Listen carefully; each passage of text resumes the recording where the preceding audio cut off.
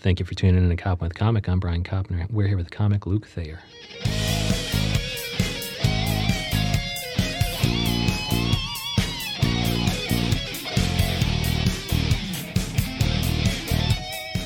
Luke Thayer, how the hell are you? I'm very good. Oh, good. Yeah. Thank you so much for coming in. I think you came and the trains were fucked up from Brooklyn. That's going to be the story of everyone taking trains ever in New York City. And today especially, I don't know, the system might be a little bit fucked, but thank you for doing it. Where can people see you do stand-up comedy in New York City, and where can they find you online? They can see me a lot of different places, a lot of different clubs. Regularly, like where this will be evergreen, I'm usually at the Fat Black Pussycat Comedy Cellar every Monday. It's called that? Yeah, that's one of the Comedy Cellar rooms. Yeah, and so I'm usually there on Monday nights. Oh, it's Comedy Cellar. But they have several rooms. They do. Oh, okay. And so that's just one where I know that I'm regularly there. Okay. My website, though, comedianluke.com, always has my dates. So I travel. I also do a lot of stuff in the city. So depending on which listener type you have here, they could find me lots of different places. Or they could just request me. Yeah. If they're like, I'm in Iowa, I want to see you, I'll go, okay, well, let's get some friends together and we'll make a show. Yeah, because you're from Indiana. Do you ever go back and do stand-up there, like in Indianapolis or something? Occasionally, yeah. And I don't know if it's just one of those things where I believe Jesus said a prophet is never accepted in his hometown. I think a comedian never fully gets over in his own hometown the way he hopes he or she would. Yeah, and so the audiences are a little bit different. They aren't appreciating the magic that is Luke Thayer. The audiences usually are pretty good. It's it's like the clubs and the bookers. I feel like they still view me in the lens of, aren't you the guy that used to work the door here? It's like, yeah, I was. Yeah, but I've done, 15 years since I've kind of done something. Yeah. Okay. And then we were going to talk about some retro stuff, and what kind of, you got some interesting ass glasses on. They're just very, very, very stylish, but one could say that possibly retro, like that would fit in any decade, I would think. Yeah, I feel like you'd have to be in the Talking Heads or something like that to have glasses. They're white framed glasses for anybody that is not looking at us, and that's the only two people in this room, so it's you and me that's looking at these glasses. But even like the picture, like I was expecting, like you came as advertised, because even your headshot was just stylish as fuck, but in a interesting comical way. I like to think of it as casual, laid back, hip, retro chic. Yeah, hip, retro chic. I like that. Yeah, and so what kind of retro stuff are you interested in? Oh man, I'm a child of the late 80s, early 90s. Okay. And so for me, retro is that kind of era. So whether it's like WWF stuff. Yeah, early WWF, before there was like WWEs and NWOs. And yes. Yeah. And up through like the NWO would be, so Hulk Hogan was my favorite wrestler. Nice. The big yellow boots. Yes, the big yellow boots, the, ripping the T-shirts open. Ultimate Warrior. Macho Man Randy Savage. Yeah. Oh, yeah. Roddy Piper, Mr. Perfect. I could go on. In fact, being from Indianapolis, or very far east side of Indianapolis, I kind of grew up next to a cornfield while also next to projects. So it was like this weird in-between area in Indiana. Housing project. Yep. Wow, that is interesting. And so... cornfield abutting the projects. Yes, farmers and projects were really like what I was surrounded by. And have you tried to make a joke out of that?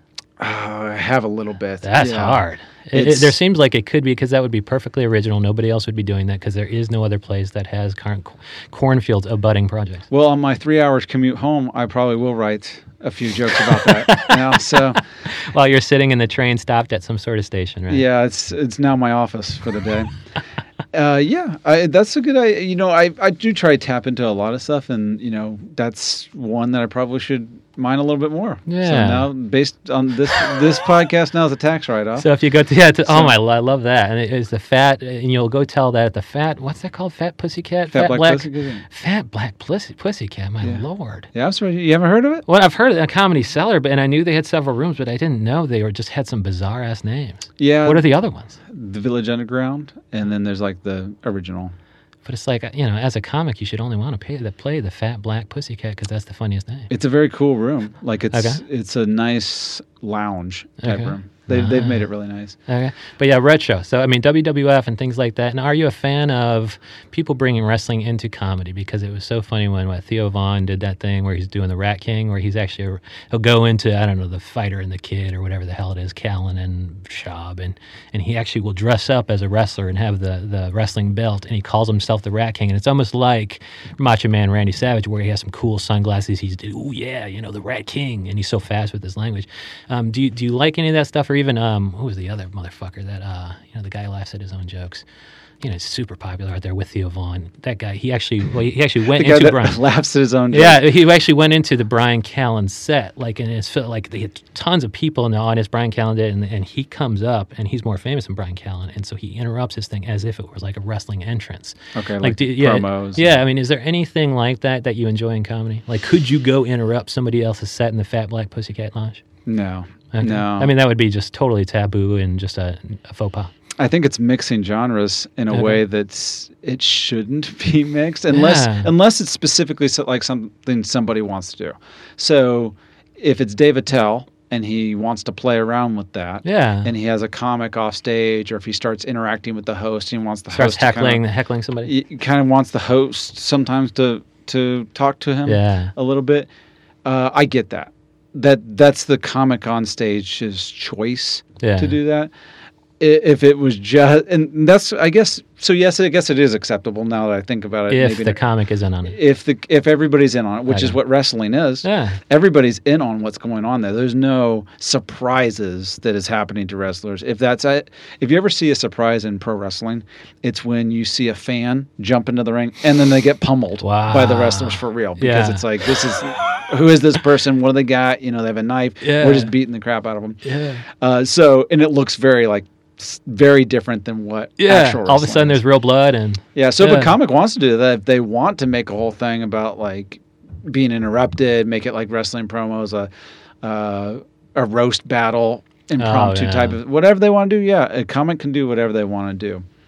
And what do you think about that sort of thing? And that the whole roast battle thing, and that might play into a little bit of the retro hip hop, when there's beefs and stuff like that. Do you think? I was just surprised by the number of roast battles in New York City comedy. What do you think about them, and how does it relate to the beefs of old?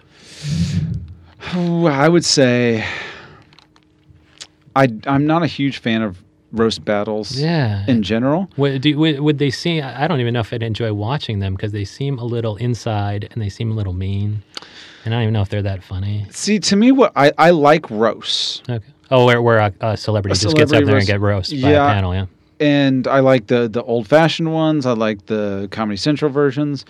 But what makes a roast really interesting to me is everybody knows who we're talking about here. There's everybody that tunes in to see the roast of Alec Baldwin knows who Alec Baldwin is. Yeah. They see the dais. They should know most, if not all. If there's somebody they don't know that's maybe the new comic that they're trying to work in there, that person gets roasted for nobody knowing who they are. That's the common jokes or whatever. But that's not the same thing to me as roast battle, which it's not that roast battle's horrendous. But nobody knows who the people are, so it's not that. A lot funny, of times they don't, right? And so it's a different thing for me. It's not as enjoyable. Okay, it's not, but it could be enjoyable to an audience, and I don't stop any comic from doing something interesting that they want to do, and for an audience to enjoy it. So, in fact, getting away from roast battles, if it was just comedy, if it was just there is comedy out there I despise. Okay, like what? I don't even want to say what. Can you say it without saying it? I mean, there's some type of stuff that I just find tired. Okay. Here's one that I don't think is probably controversial. Okay. Is I don't like supposedly ironic racist humor, which that's just one of those where it's like it would have to be done right from the right person, the right comic, and it ends up being done by comics that aren't the right comic. There's a lot. That's kind of a confusing sentence, but it has to be the right persona. It has to be the right person to do those jokes. And typically, it'd be a person of color who could do it successfully anyway. Yeah, it would have to be. Oh, well, I shouldn't say it'd have to be. if it's a white comic, you'd have to really get it. You'd have to really, like, they'd have to be very good at what they do in a way that works for an audience. Yeah. But if somebody else wants to try it out there and do it, hey, if an audience actually enjoys it, who am I to say that you shouldn't be doing something? And so what are some of the other retro bits that you liked back in the 80s and the 90s? Because I could actually be nostalgic about the same retro items, but also what of this is making its way into your act? Oh, I think more experiential with my life. I don't necessarily do a lot of specific references. Okay. Occasionally I do, but more of that would be like if I'm just freestyling on stage, ad-libbing or something like that. I might bring in a specific reference for an audience, and then I might comment on that. But if I'm just writing, I write more of my experiences from those time periods, which probably could just be an evergreen thing. Like when you're a teenager? Teenager, childhood.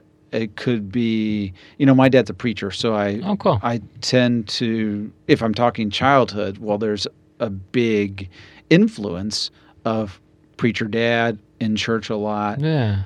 The type of culture that was surrounding that in that time period. Because I had a grandpa preacher, uncle preacher. Like, so I have several uncles, cousins. My grandpa baptized me. Mm-hmm. And so what kind of stuff? So you're saved? Well, let's hope I'm still saved, yeah. But I have to redo that one. But what are some of the stuff that, you get from, growing up in church that can make its way into comedy? Just that, the fact that also, like, you were trained to be, I think we talk about, sexuality with respect to religion on this podcast several times, because if you grew up religious, it's kind of a culture shock going out there and seeing people on Tinder just sleep with everybody who's anybody. Well, there's a lot of culture shock. Yeah. And so do you talk about that on stage?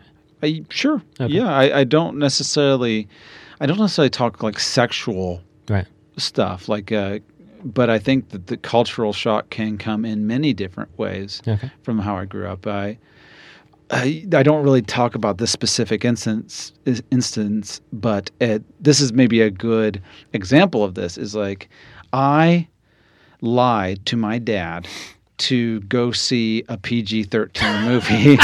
I told him. Do you remember the movie? I do. Okay. Yeah, of course you do. Yeah, it was traumatized. I told him it was PG, and he said, "Are you sure about that?" I go, "Yeah, I'm pretty sure it's PG." And he goes, "Okay, you can go see." Because I went with a friend, and his mom was a divorced mom, and he was an only kid, so he got free reign of everything. Yeah. We'd watch Terminator 2 and stuff at his place, nice. But at my house, nothing like that. Okay. So. The movie was Necessary Roughness. It's a Sinbad movie. I lied to get into a Sinbad movie. That's the kind of like, and I still think about that. I still know, like, I think that he probably knew I was lying to him, but he let me lie to him. Sure, I want to see if you're actually going to go through on this lie, and I'm just going to catch you on it. And so to think about that, just like, and I don't even know how old I was, like, 10 or something like that. Wasn't it a football movie? Yeah, it's a football, Sinbad and Scott Bakula. And it was Scott Bakula the coach, I hope? He was the quarterback. Oh, and Sinbad was the coach? I think he was another player. Okay, now the Sinbad thing, the Sinbad punchline would seem to be evergreen, like you could tell it just forever. But is it going to be disappointing to find that any of your younger audiences will stop knowing who Sinbad is and why that's hilarious? Okay, well, to me that's not hilarious. That's sad. Sinbad. Well, that's what's funny about it. Sinbad is genuinely an underrated comic. Okay, like he is, because during my generation, like, and this is more like. Probably like 10 years ago, Sinbad turned into a punchline. Yeah, and that's what I'm saying. Yeah. You're probably where somehow people forgot that this guy's a beast. Okay, and because he became an actor at some point. When you make your choices, when you choose your films, you have to do so at your peril. Yeah, and he was in stuff like Jingle All the Way, and so people kind of saw him as maybe a little bit corny. Yeah. Oh, absolutely. But he. Genuinely, if somebody goes back and watches Son of a Preacher Man or Afros and Bell Bottoms, those are two of his specials from the early 90s. Okay. So talking retro stuff again. Yeah. Those are two of the strongest hours, especially compared to like stuff you will see today. And that's not even saying comics are worse today, but people pump out so much material now. The recent Eliza thing was garbage. Like, she had been on my Mount Rushmore for putting out, and that's kind of how I measure comedy. Mm-hmm. How many streaming specials do you have that I love? And she was up there like 4. I love 4 of them, and this last one was such garbage. I was like, did you did you only tell these jokes in front of one bridal party? Like, have you stopped working, shitty rooms in Indianapolis? Like, what? So I think that the quality is okay, but you're right, the quantity might have watered certain things down. I think it can water down multiple things, which I don't know how deep into comedy we want to talk, but it's, for one, people are pumping out too much. It's hard to come up with material. It's hard to get. Oh, sure. There's no doubt refinement happens over time. So a joke that is hilarious 6 months in and you put it on a special, it was going to be twice as funny if you gave it 16 months or 2 years to really mature and develop, like a cheese or something like that. You don't want to eat cheese that just came out of the cow. It's like, okay, that's just... He is developing the cheese, man. Yeah. And so also there's something I call comedian fatigue, which is from an audience perspective. And I've had this happen with different comics where, here's an example. One of my favorite all-time comedians ever is Jim Gaffigan. Oh, yeah. So I saw him live before I even started comedy. It was the hardest I've ever laughed at anything in my life. Oh, he's up there with like 5 great streaming specials. Oh, and I saw him before he was like uber famous. So I saw him in a club in Indianapolis. When he had glasses and he was smoking. Glasses, and literally it was like college ID night. I went in and there was maybe 60 people in a room that sat 300. So that tells you where he was in his career at the time. Yeah. He was selling CDs afterwards that he made on his computer, essentially. And was that good? It was great. It was the best show I've ever seen. Wow. And me and my friend were just dying laughing. The reason we went to Jim is because he's from Indiana. Yeah. We saw his Comedy Central special maybe like a month before. Okay. And it had cornfields as a backdrop. He's talking about Indiana. And we're like, hey, this guy's actually going to be here. Let's go see him. Yeah. And so I bought that album. So I have an album where he's actually dirty because it was signed from them. So got that. I saw that. I saw the Comedy Central special. I saw his hour special they did on Comedy Central after that. I saw Beyond the Pale. He's done at least 4 or 5 more after that. Yeah, and so that's when the fatigue comes in as a fan. I think between 4 and 5. Okay. Well, I think even Noble Abe might have fallen off because I think maybe his wife's the writing partner. I think she might have been sick. Well, it's very possible. But then he came back with a 15-minute bit about horses, which was just amazing. So his recent special is extremely good too. And this is the thing. I don't necessarily think it's them. So the fatigue I don't necessarily think is them. Like, I don't necessarily think they're getting worse. Like, I don't think someone like Jim Gaffigan gets worse. He gives his specials time in between. Yeah. He seems to develop them on the road. He seems to really put in a lot of work. But after seeing hours and hours and hours of the same comic, even though the jokes are different, I kind of already I got the rhythm. Okay. The rhythm is ingrained in me. I know where the rhythm is. I know this guy's voice. I know where this is going. Some of the surprise is just taken away naturally. Yeah, because his formula at some point was food into garbage. I mean, it's food into toilet, really. Yeah. It's like I eat this thing and then I'm going to go to the bathroom, so you might as well take the food and throw it in the toilet. And I heard some iteration of that 45 times, and then finally I heard the 15-minute horse bit, and I was like, okay, well, he's back. Yeah. But you're right, it might just be I understood the formula. And if people want to see you age the cheese, they do that the Fat Black Pussycat Lounge at Comedy Cellar. Mondays. Okay, yeah. And then you're there pretty because this is evergreen. You think that's kind of where they'll be able to find you, no matter when they see you. And then online, you're now Luke Thayer across all. I'm platforms? Comedian Luke, right. Because originally there was a Luke Thayer that was an improviser in Los Angeles I first started comedy that had LukeThayer.com. He does not anymore. I think he quit or killed himself. I don't know what happened. Yeah, let me take that. And there's also the Dr. Luke, who's always pretty funny. He's a hip hop guy with Two Life Crew. Remember? Yeah, that's true. But you're Comedian Luke. I'm Comedian Luke. Okay. So that's the most evergreen way to see me is to go to my schedule, comedianluke.com. Right. The schedule's there, and follow me on Twitter or Facebook, or request me at your town. He will come all the way to the Middle West because he's an Indianapolis kid at heart. Cornfields up to projects. I've performed in several different countries. I've performed all across the United States. I've been in 45 different states. So I will go. We're lucky to have him here at the Fat Black Pussycat Lounge. Well, we're not there right now, but the way you said it. Yeah, I don't know why we're not there, but we'll be there Monday night. For most Monday nights, if I'm not out of town. Yeah. Very cool. Comedian Luke Thayer, thank you so much. All right, thank you.